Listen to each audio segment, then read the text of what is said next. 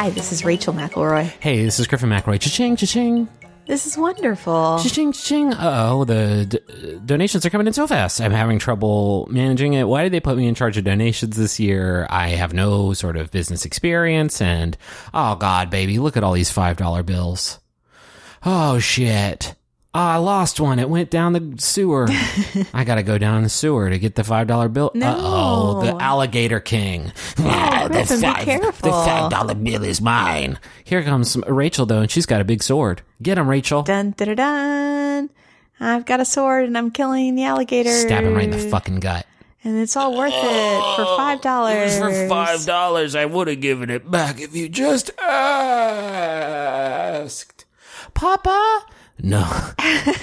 Don't look. So anyway, Rachel killed the Alligator King to get your donation back. It's the Max Fun Drive. It's the Max Fun Drive. Hey, welcome to the Max Fun Drive. What is the Max Fun Drive, you might ask? Well, over the course of this episode, we're going to tell you all about it. But just to set things up here at the top, it's we are a pledge-supported network. You, the listeners, can donate, and we ask you once a year during the Max Fun Drive to, if you listen to our shows or you listen to a bunch of Max Fun shows, consider donating some bucks. If you have the means and you like our stuff and you want to support us, this is the time to do it. Yeah, most platforms that offer you entertainment ask for a monthly fee, and we offer all this content to you for free. But if out of the goodness of your heart you'd like to support our work, we would really appreciate it. And if you do so, first off, you help us to reach our goal of 25,000 new and upgrading members. That is a big goal. But you will also get some cool gifts like bonus content and a bunch of other stuff. Yeah. And we're going to tell you more about that later. But really, it means a lot to us if you would consider supporting us. We would really appreciate it this year for Wonderful. It's our first year doing the Max Fun Drive as this new show after we stopped doing Rose Buddies. And so you sort of supporting us is a very direct way of saying like, hey, I don't mind that you don't do the thing that you started doing. You basically did a big trick on me by switching things up. No, we really appreciate it. And you have helped turn this into a career for Rachel and I, and it really means a lot. And so MaximumFun.org/donate is the link. And we will tell you more about the Max Fun Drive later on in the episode. But actually, can I tell you my first thing? Yes. Small Wonders? I don't have one.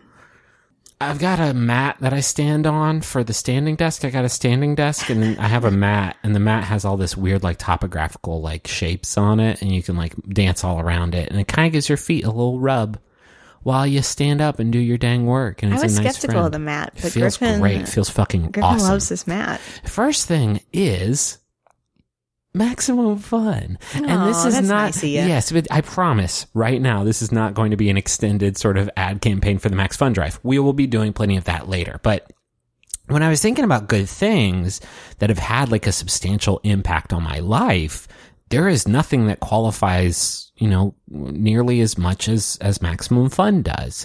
Maybe our marriage and our child. Yes, those rank above.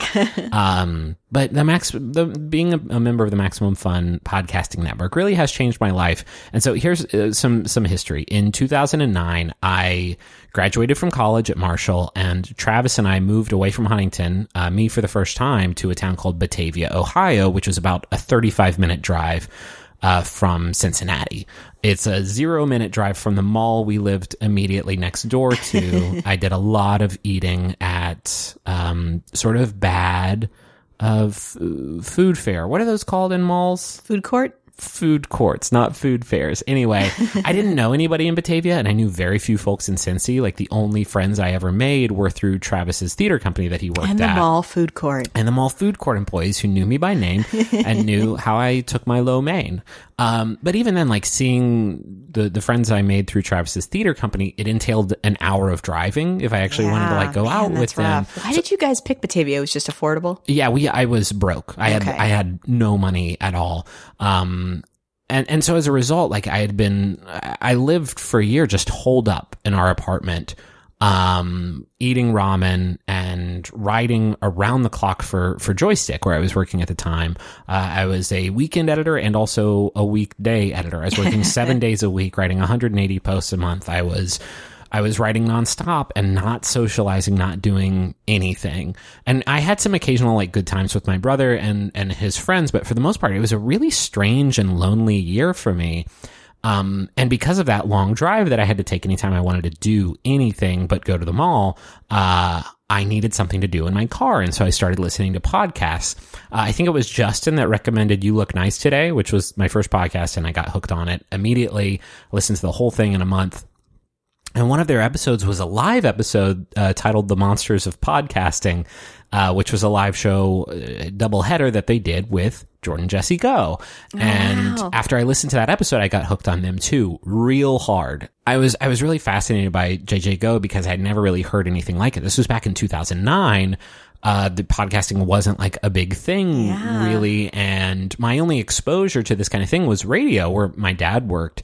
But this felt so much more, and I know this is like a shitty way to describe something, but it felt so much more punk rock than radio did. But at the same time, it was so much warmer and so much more approachable than any radio show I'd ever heard. I loved it so much. Yeah. And so with that in mind, we started doing Mabim Bam in April 2010. Justin and I had been doing the Joystick podcast for a while, and we wanted to do something with Travis and something that would sort of give us an excuse to all keep in touch every week. And I sort of started listening to more podcasts to kind of broaden my knowledge about the space, but I always listened to JJ Go back then.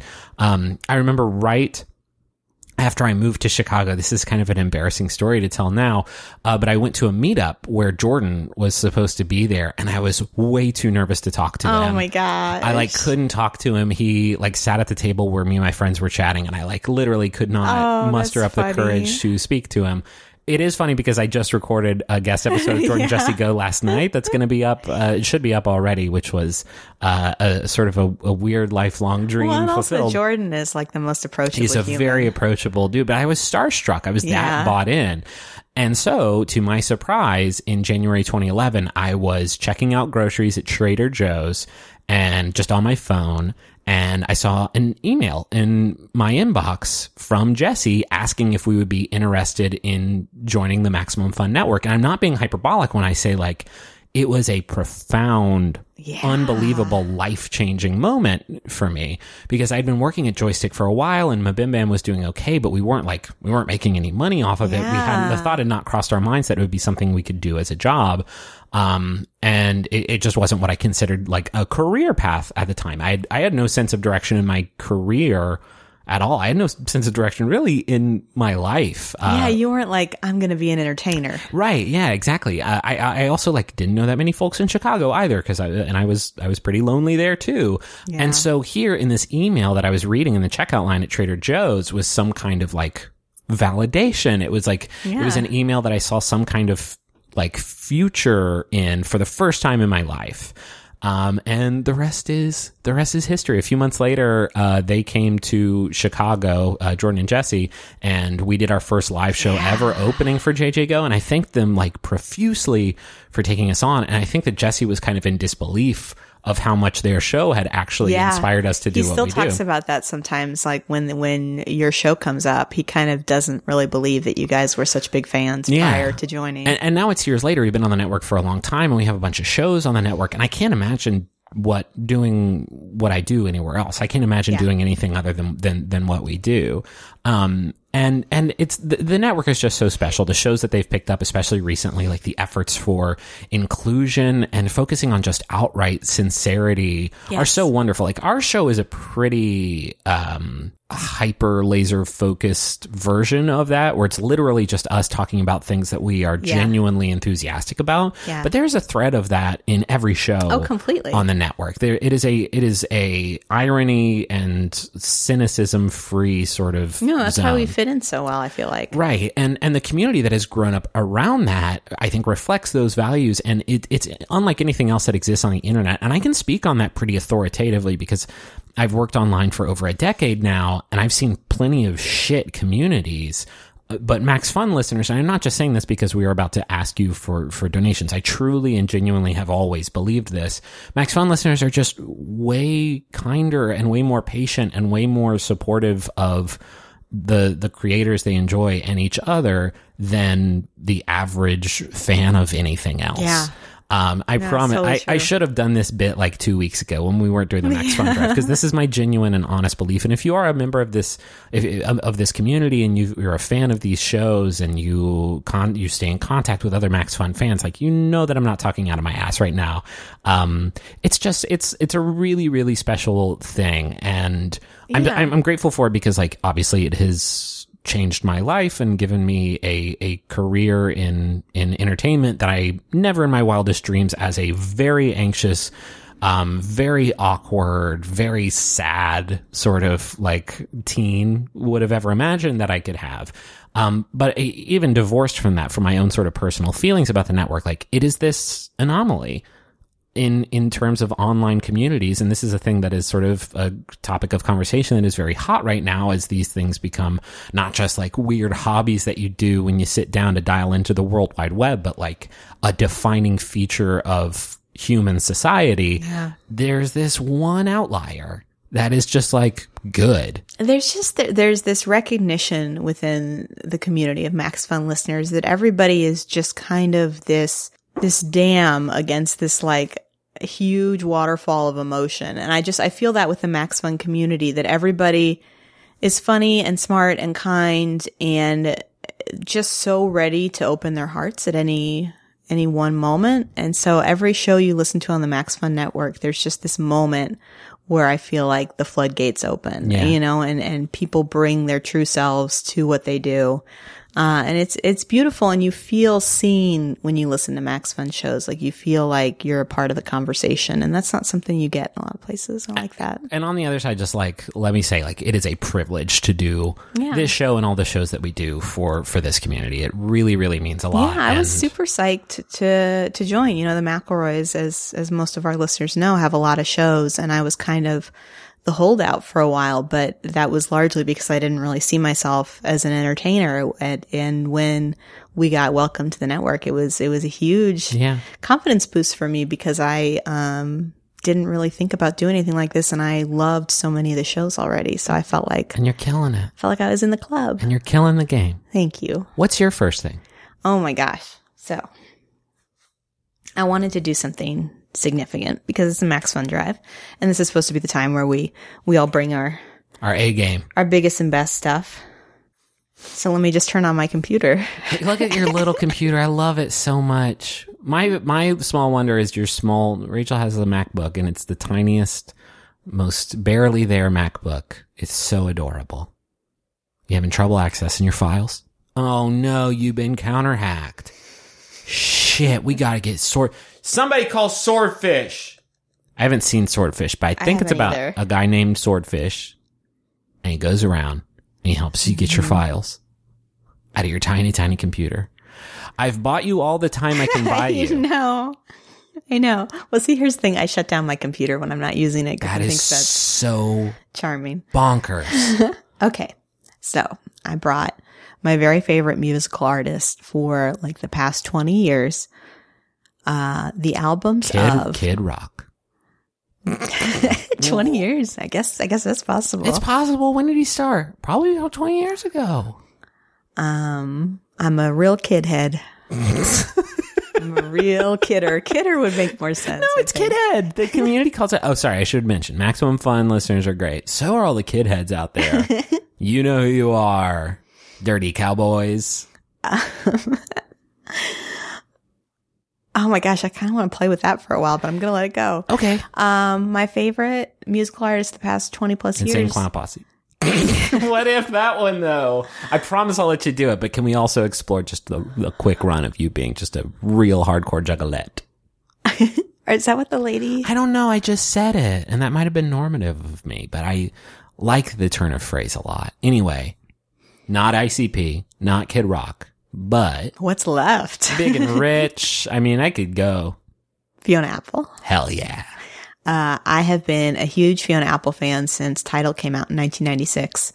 Shadowboxer was kind of my gateway into Fiona. She was 19 when that album came out. You're fucking kidding me. No. Is that when she did the whole This World is Bullshit? Yes, I was going to talk about that. Okay. So she wasn't 20 yet when she was nominated for a MTV Video Music Award, and she won it. And this drives me crazy. Okay. I'm a huge Fiona Apple fan. So one, the caveat, yes, she's 19. Two, what she was talking about, which a lot of people don't realize, is not saying like this whole world that we exist in is bullshit. The actual quote is, it's a part of a larger speech when she received the awards, but she says, so what I want to say is, everybody out there that's watching, this world is bullshit, and you shouldn't model your life about what you think that we think is cool and what we're wearing and what we're saying and everything. Go with yourself. Fuck yeah. So like, people, I think, saw that as like, oh, this entitled teen wins this award and she has no appreciation. No, I think she recognizes as a teenager, this is a moment for me to speak to this community of women that are watching me and think like, I have to look exactly like her if I want to be successful. Yeah. I have to wear what she's wearing. And doing that during the MTV Music Awards and not like the fucking Grammys or anything like that already feels so like, it feels like anti-establishment. I know. In the way that like MTV was the hip, edgy thing that was like, you know, fighting back against the norm or whatever, but in a way sort of establish its own norms. And then her whole deal is like, no, fuck that too. She did win a Grammy that year for Best Female Rock Vocal Performance for Criminal, which is also on that album. So each of her albums changes a little. And so it's kind of one of those artists where I usually have to listen a few times. And she's only come out with 4 albums in the last 16 years. So, you have to be kind of a diehard fan to hang around for somebody that's, hanging out that infrequently. The next album was Win the Pawn, which is a very long album. I will not read all of the part of it unless you want to hear it. That's okay. Okay. It's, I think the longest album title to ever chart. Oh no, I do want to hear the name of the album then. Okay. Is it longer than the turning of the screw is tighter than the something? Oh, are you talking about the Idler Wheel? Yeah. Yeah. Jesus. I'm into it. I'm very into it. You got to know, like, I've listened to enough Sufjan shit at this point that you know I love a long, unwieldy song title. When the pawn hits the conflicts, he thinks like a king. What he knows throws the blows when he goes to the fight. And he'll win the whole thing, for he enters the ring. There's nobody to batter when your mind is your might. So when you go solo, you hold your own hand and remember that depth is the greatest of heights. And if you know where you stand, then you know where to land. And if you fall, it won't matter because you'll know that you're right. That's the name of the album. I never knew that. That is so choice. Damn, that's fucking tasty. I could see her writing that and feeling like kind of precious about it and thinking like, no, I'm just going to do the whole thing. I'm just going to name it that. Just gonna do the whole thing. And then that way they'll need like 4 pages just for the Billboard Top 20 charts. When she gave an interview about this album, and she said the album came from being made fun of after her first album, and then she said, and then of course it becomes a thing I'm being made fun of for after she puts that album title out. The song I want to play off this album. What? And which album? Win the Pawn. I'm not doing it again. Is I Know. And it's just this beautiful song. I mean, she's a lot known for kind of angry girl music, which was kind of the thing that was happening at the time with like Alanis Morissette. Sure. And she kind of got lumped in with them, but she also did these kind of beautiful piano ballads. And the reason I like I Know so much, I mean, she obviously is very into wordplay, which I enjoy, but I Know is this really kind of sweet, mournful, story about being in love with somebody and not getting kind of the returned emotion that you are hoping for, but kind of soldiering on anyway. So there's this beautiful part. The lyrics are, and when the crowd becomes your burden and you've early closed your curtains, I'll wait by the backstage door while you try to find the lines to speak your mind and pry it open, hoping for an encore. But if it gets too late for me to wait, for you to find you love me and tell me so, it's okay. Don't need to say it. I know. Which I love. That's really I used beautiful. to love that because just this kind of unrequited love or just, you know, feeling this kind of confidence, this feeling that you have is important and there's value in that. So here's a little bit from that song, I Know. And my own suggestion, I will ask no questions while I do my thing in the back. ground, but all the time, all the time, no. The next album that came out in 2005 was Extraordinary Machine. Hell yeah. This was the first album of hers I ever heard. Wow. I know, that's shameful. 2005. I know, but it's so good. It's very, very good. And so I was part of this group of people when the album wasn't coming out. There was this controversy that the label was holding the album and wouldn't release it. So all these people were sending apples to the album. Oh, that's good. Wearing these buttons that said Free Fiona. And it's good for them. It's good for them too, because hey, free apples. So she re-recorded the album over 2004 and 2005, and it was released again. You can find, if you're like sneaky, you can find the first album versus the actual one that was released. So when the album eventually came out, it was actually 3 years after the original recording sessions had been, which kind of explains the gap a little bit. It's another one of my favorites. It took me a few listens because it's just, a lot of it's very up-tempo. Yeah. So a song that I wanted to play a little clip of is Better Version of Me, which she has this theme that kind of runs through a lot of her music, probably because of how her career started, of just kind of being the underdog or being a fighter or being somebody that is constantly pushing back against expectations and understandings of kind of who she is. And so this album and this song in particular is a good example of that. Cue the clip up, Jerry. I'm likely to miss the maven if I stop to cry or complain again. So I will keep a deliberate pace. Let the damn breeze dry my face.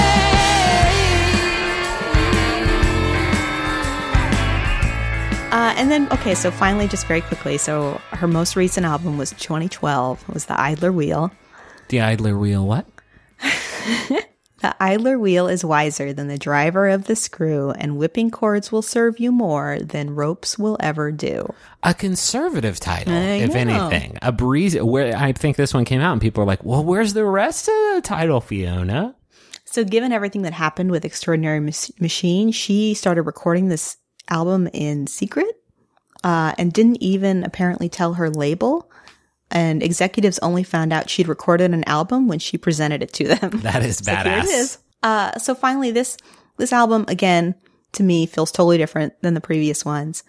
And I in particular just wanted to play a little clip from the song Hot Knife, which is just such a jam. She did it with her sister. And it's them kind of layering their voices. And there's this great hook in it. Which is, if I'm butter, then he's a hot knife. He makes my heart a cinema scope screen showing a dancing bird of paradise. And it's just, they just kind of bounce around on that for a while, and it feels very like 1940s inspired to me. And I love it. Oh, here it is. He excites me, must be like the genesis of rhythm. I get feisty whenever I'm with them. If I'm a butter, I'm a butter, then he's a hot butter. He makes me a get a chance, and I'm gonna show me never dancing bird of paradise. If I'm a butter, Should we tell the story of how we almost saw Fiona Apple here in Austin? Yeah, well, but you didn't? can read about it. It's like part of her infamy now. Oh, is it? Yeah. Oh, that's too bad. Well, because she was pulled over. And she did have a lot of And that she did go to kind jail. stuff, and she went to the jail. It's such bullshit. Yeah, man. she had marijuana on her tour bus, got pulled over. Marijuana. Spent the night in jail. Are you a cop? Are you the cop that arrested her? Was supposed to be in Austin performing. Griffin and I were going to go see her. Had the tickets. I think it was a birthday present. Yikes. Yeah. I actually have seen her, though. I got to see her in Chicago. This was before she was a wastoid. After Extraordinary Machine. Are you a cop? No, yeah. So that is my most favorite artist ever. Her albums have always meant a lot to me. Yeah. I think she's great. I feel bad for getting into her so late. Yeah, she's just she's a rebel. She's a poet, you know. She kind of defies categorization. And cauterization. If she gets a wound, she's like, leave it. Hey, could I steal you away? Can you do it this week?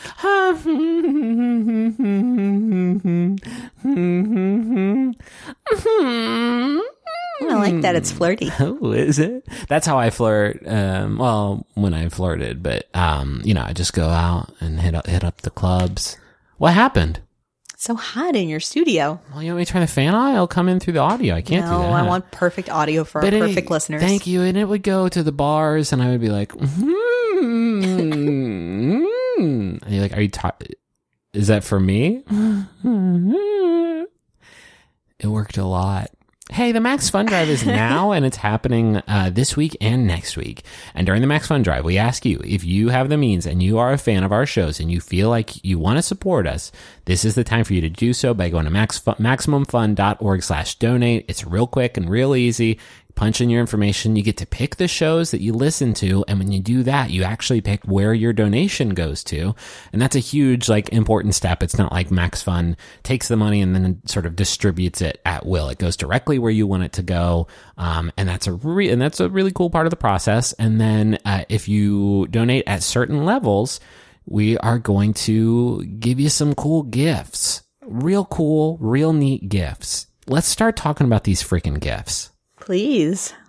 If you donate at $5 a month to help us out, you are going to get a dragon's hoard of exclusive bonus content. These are episodes that you can only listen to if you're a donor to the network. We have one episode that we put up this year that's just all submissions from listeners. It was a really fun recording. It was just us reading a ton of emails and then talking about our own sort of personal experience. Connecting to these people we've never met before. It was really neat. Talking about things they love and why we like them. I think when we did Rose Buddies, we have those still up there, and there's one where we did an interview with... The only one for Rose Buddies. Oh, yeah, I guess so. With Jasmine, the Bachelorette Canada from the season that we covered. Oh my gosh. For those of you that didn't listen to Rose Buddies, we found access to a season of The Bachelorette that takes place in Canada. And the show is just full of these real sweethearts who started following our podcast. And interacting with it. Including the Bachelorette herself. So she was on our show and we interviewed her. She's amazing. And that was really fun. But we have, if you listen to Bim Bam or Adventure Zone or any of those shows, we have tons of bonus content for those as well.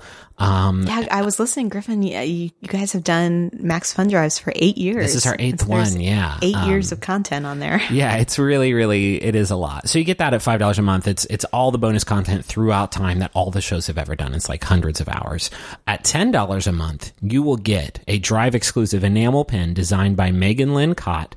There's brand new designs for every Max Fun show. You pick your favorite one and you get the pin for that show. Tell us about the pin for Wonderful. Oh my gosh, it's so great. So every pin is kind of designed on the theme of the show it represents. Ours is a little thing of French fries. It's a little thing of French fries with a banner over it that says Wonderful. And you wear this one, and if you run into folks who know about the show, they're like, oh, cool. And if you run into folks who don't know about the show, they'll be like, yeah, French fries are pretty great. Yeah, exactly. Also, at this level, you get every level you go up, you get all this stuff for the previous levels too. So you'll also get the bonus content with this one. At $20 a month, you get lovingly curated for you by Max Fun hosts a cookbook that contains dozens of recipes from cocktails to desserts and everything in between. And you get a handsome set of space-themed cookie cutters. Hey, can I tell you something? I don't even think you know this. I put the chili recipe in that cookbook. I didn't know that. Yeah. That's so great. So if you want Rachel's chili recipe that we've talked about on the show before, go for it. I think it's in the cookbook. Justin put in our mom's recipe for chess bars, which were fucking incredible. That's in there great. Too. There's a bunch. And then you get these neat cookie cutters, one of which looks like the Max Fun rocket logo, which is cool. And then $35 a month if you want to step it up that much. So you get a 1-liter juice craft, beautifully and permanently engraved with the Max Fun Rocket logo. It's not just for juice. It's good for tastefully displaying all beverages imaginable. Bud Light Lime. If you want to decant your BLL, go for it. And you also get all the previous stuff too. There's other higher levels also, but we understand that is asking a lot of you. We really don't care how much you donate. We really, really, really don't. What really matters to us is that you show your support at all. If you're able to, and I totally, totally understand that there's folks who are not able to, please do not take this as us trying to guilt you into a donation. But if you have the means, any amount that you can donate, any level that you can give, it shows you're a fan of what we do and you're willing to support it, in a way that kind of like means something. Not that your kind tweets and fan art and all that stuff doesn't mean something, but donating your hard-earned money to say, I think that what you do is worthwhile, is really meaningful. And you become kind of an investor in the show continuing and kind of the ongoing production of the show, which is very much appreciated. Yeah, and when you listen, you get to know, like, I helped to support that. I'm a part of this thing. So we're trying to get to 25,000 new and upgrading members. Help us get there. If you're already a member, awesome. Thank you so much for your support. If you're listening to more shows now from when you established your donation in the previous years, maybe think about upping it. There's so many new shows. There's so many great shows on this that great could network. really use your support. Yes, absolutely. And yeah, thank you all so much. And do you want to know my second thing? Yes. It's amusement parks. Just all of them? All amusement parks. And I'm being comprehensive here. Amusement parks, theme parks, water parks. That's interesting. The whole deal. You know this about me. You have to know this. Well, I know that you might not know this. Yeah, I know that you have enjoyed your time at many a park. Yes. I didn't know it came from kind of a deep love for the park in general. Well, that might be because the last one we went to was Six Flags Fiesta Texas, where I got my spine fucking fused by all the old rickety, just sort of bone crushing. We have very fond memories of amusement parks, and we had this idea that we were going to go and we're going to live like we once did. And we both have old bones and old bodies, and it's difficult to withstand some of those old wooden roller coasters when I think rattle. my wooden roller coaster days, I think, are well behind me. Metal ones, I'll still fuck with you. But anyway, the idea behind amusement parks is just like pure concentrated joy, right? I find that idea so great. Like, this is a place that you come to where everywhere you look, there are things that are engineered to make you happy. Yes. I think that is inherently pretty remarkable. Yes. And we've been chasing that idea for centuries. This concept behind like fun zones, you can trace back to like medieval pleasure gardens and fairs. And in the late 19th century, we started to get like mechanical rides as people figured out how to make those. Like the carousel, which debuted at the World's Fair, as so many rides like that back then, which, and the World's Fairs across the world led to this propagation of the idea of like, hey, let's build some buck wild, super dangerous mechanical things. And so in 1920, the first roller coaster debuted at a British park called Dreamland Margate. And can you imagine? It's 1920 and you see a roller coaster and you're like, look at this fucking wild train. The tracks are going everywhere. It doesn't go anywhere. It doesn't take you from one place to the other. And the track seems very, very... Yeah, the courage it would take. Because now when I get on a roller coaster, I kind of convince myself this thing runs thousands of times a day. I didn't read any news stories recently about somebody not making it. Yeah. But if it was brand new. Yeah, this was 1920. And it was like, what is that? Why would I get on that thing? It's a roller coaster. I don't know. It looks pretty dangerous. Has it been in operation for a long time? No, dude. It's the first day. Get on board. Do you think this is what the song Crazy Train's about that Ozzy Osbourne did? Probably. Anyway, today roller coaster designs I feel like they've reached just unfathomable levels of like ambition. Shit today is like designed to rip your soul from your body and then like return it after 30 corkscrews. And they're so short too. Like they're shorter. Well, some of them are long, but mostly, really? well, yeah, I mean, they can be designed. I think Son of the Beast came out, when I was, old enough to remember it to come out. This was in Kings Island, which had a wooden roller coaster called the Beast. And they're like, what if we made a super wild roller coaster like these, metal roller coasters that are coming out that have these like mag launchers and all this shit, but we made it out of wood. And also it's going to take you 5 minutes from start to finish and you're going to go through 40 loops. It is a novel of a roller coaster, but yeah, so most of the when you're talking about loving amusement parks, yes. I feel like your main point of reference is Kings Island. Kings Island is definitely up there. I have a list of the best amusement parks. But I used to be terrified. I used to be terrified of roller coasters. Yeah, like, me too. would not ride them. I would sit at the gate while my family rode them. I was just so scared. And I know there's lots of people out there who still are, and that's totally cool. Yeah. I do not mean to sound like I am like excluding you. No, I was here. maybe 14 or 15 before I even. Well, got even brave adults, enough. like there's some folks Yeah. who's just like, this is not their jam. And I totally get that. But I did kind of get over this fear when I was like 14 or so. And then I felt like I had to make up for lost time. I also, and this is not a joke, I feel like playing Roller Coaster Tycoon made me appreciate Oh my those rides a gosh, lot of more. course. Because it made me like kind of appreciate what a marvel of engineering a good roller coaster is. Like, not only does it have to work and work safely, it has to be designed with like more abstract ideas in mind, like pacing. Like, it has to not completely overwhelm passengers. It has to deliver new thrills that you've never seen on a roller coaster before, right? Like, each one has to be iterative in that sense, but it has to do that while sort of respecting human physical limitations. Like, it can't knock you the fuck out.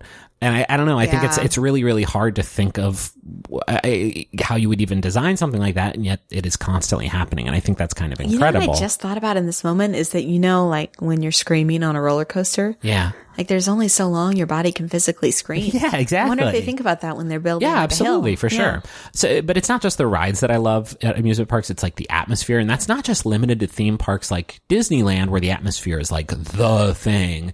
Although if you're a huge Disney fan, I imagine like that's what makes the experience magical to you.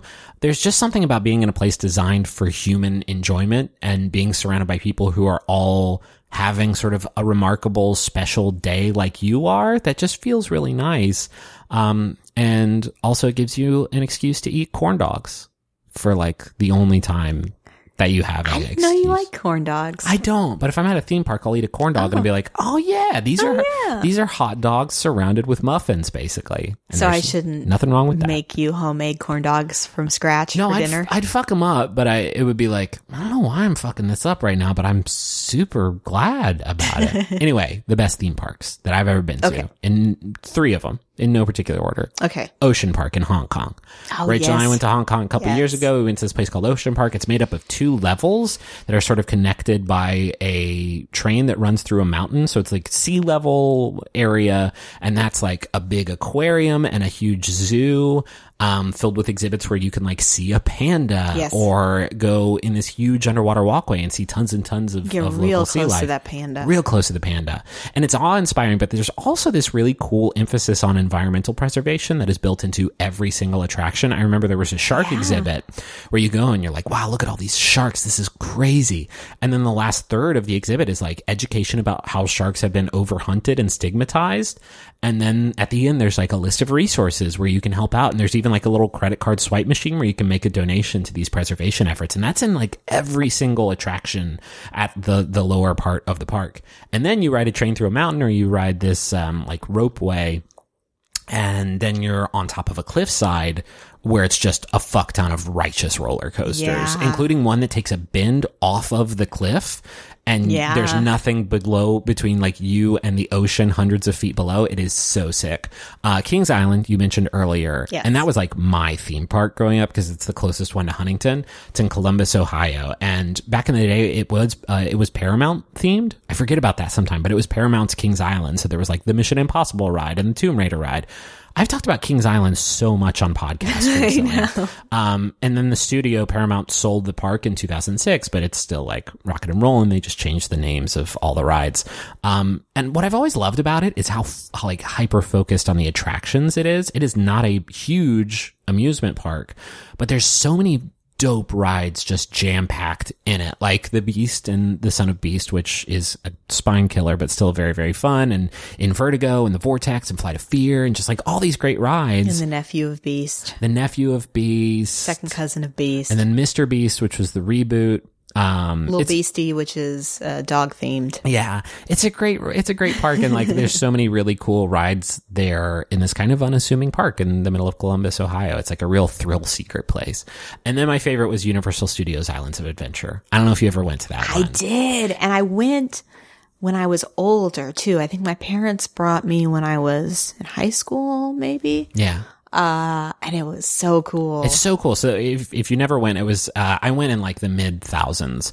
And it was such a novel idea at the time. You start off in this like main port hub, and it's connected to 6 different islands, each of which represents sort of different genres and time periods. So there was like a medieval themed island where you could watch a blacksmith making armor and then ride dueling dragons, which was the coolest roller coaster ever, where there were 2 trains suspended from 2 different rails that would like crisscross and like fly towards each other at certain parts. That's been discontinued, sadly. Oh no. But also like the atmosphere and the food served in each island was different. You could get like mutton in the adventure or the medieval island.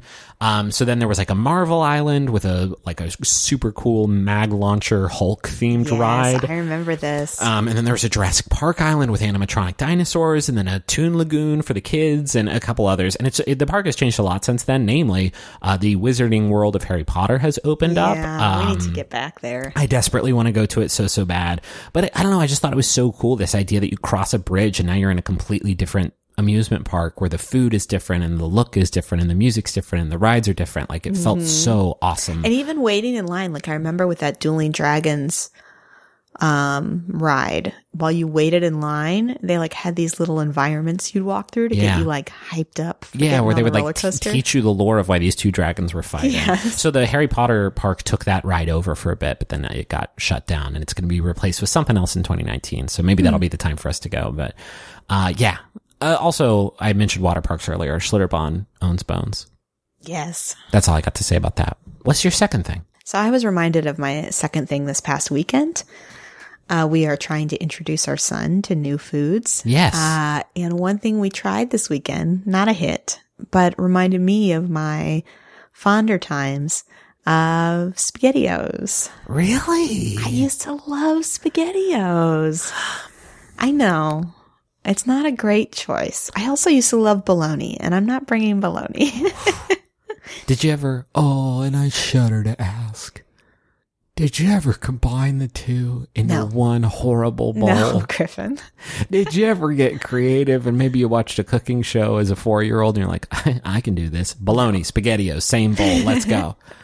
Oh, baby. Yeah, I ate SpaghettiOs, specifically SpaghettiOs with meatballs, all the way through college. What? Yeah, it was like a comfort food for me. You know how some people grow up and they have like a dish that their parents used to make?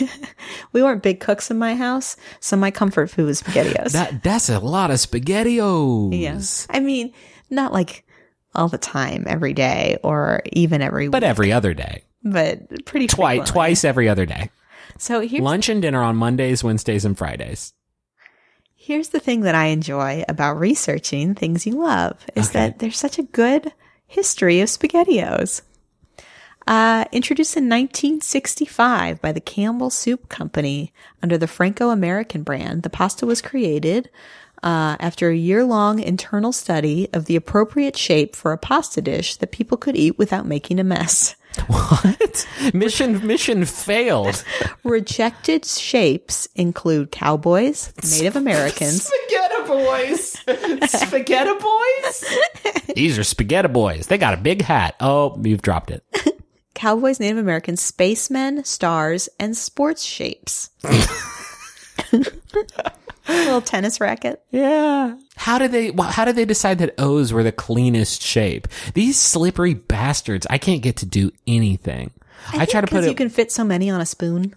Yeah, that just inspires hubris. I can get more O's. I can get more O's on this spoon. I can't. They're not.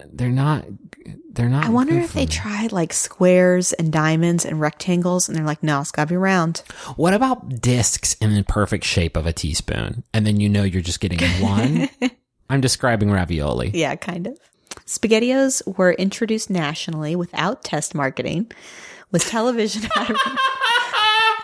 They were just like, we got it. We crushed it. You want to test market these? Nah, dude. It's O-shaped spaghetti with a sweet We've already sauce. spent a year picking this perfect shape. Yeah. We're done. Our budget is blown on Cowboy O's. So the television advertising used the tagline, the neat round spaghetti you can eat with a spoon.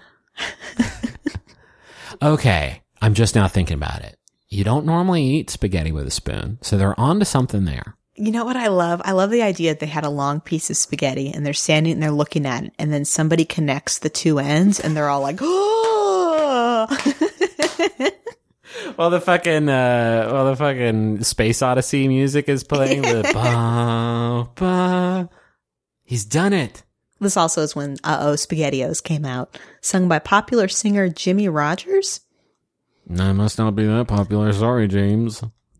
Loosely based on his 1950 song, Oh, Oh, I'm Falling in Love Again. What, whoa, Waggettios. It was right there. What are Waggettios? It just is everything, man. Whatever you want it to be. That's what Waggettios is. So I will say there was a small hiccup for SpaghettiOs on our wedding day, December 7th, 2013. Uh-oh.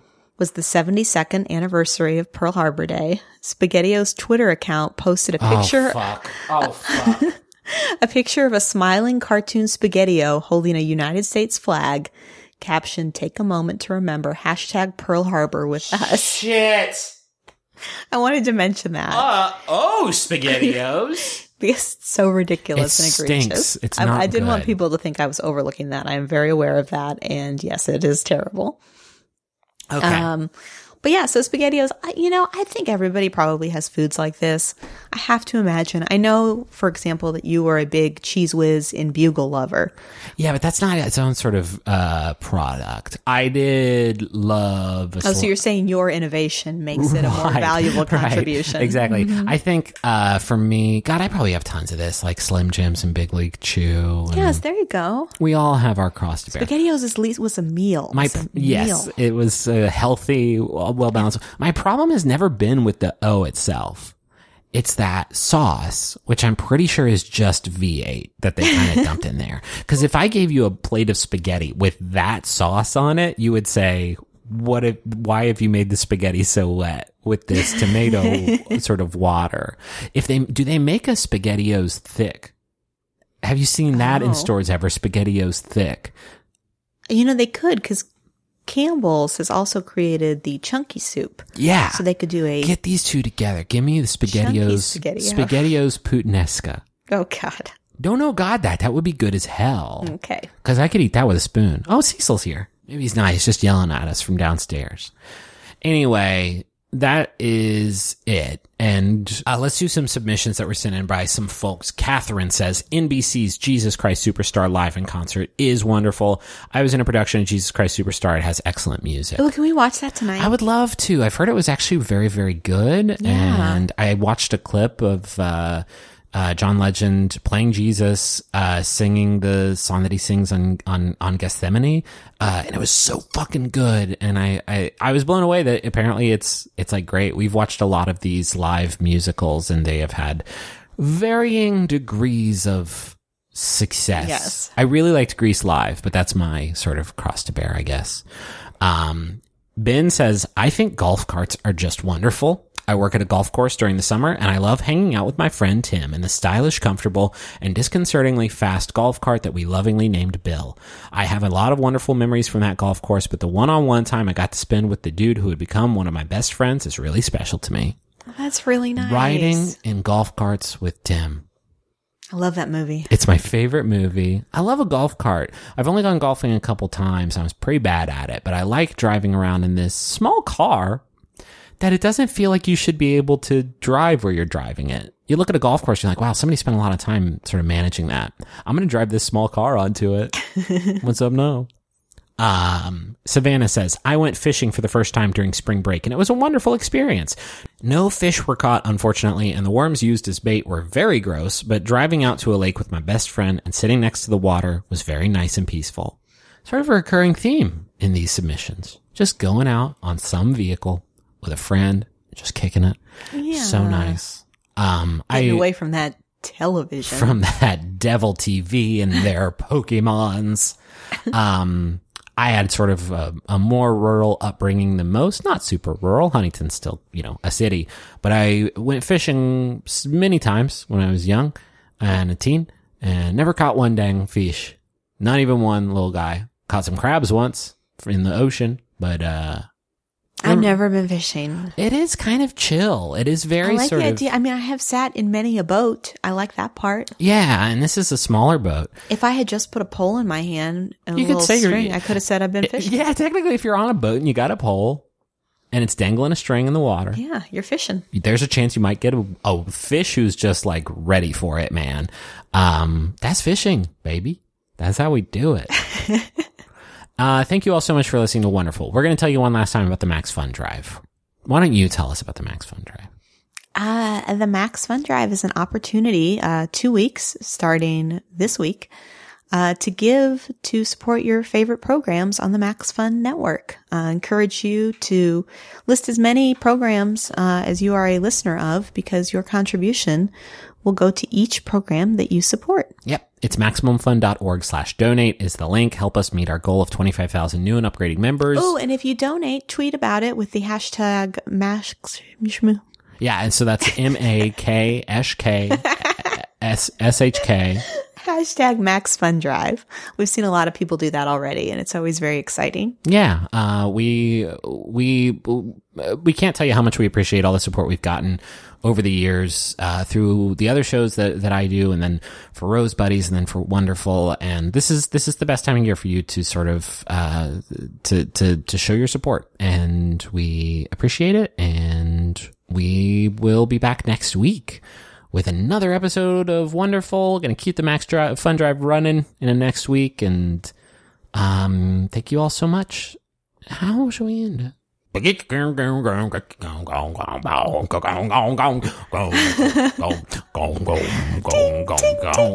supposed to do Jerry's like doing a joke. Ow! I tried to do the pop noise. I hit my face really hard. Money won't pay, what can all pay? Money won't pay, what can all pay? Money won't pay, what can all pay? Money won't pay, what can all pay? Money won't pay, what can all pay? Money won't pay.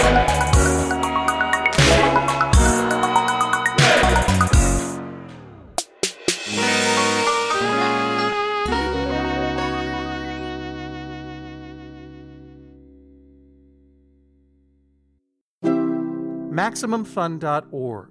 Comedy and culture. Artist owned. Listener supported.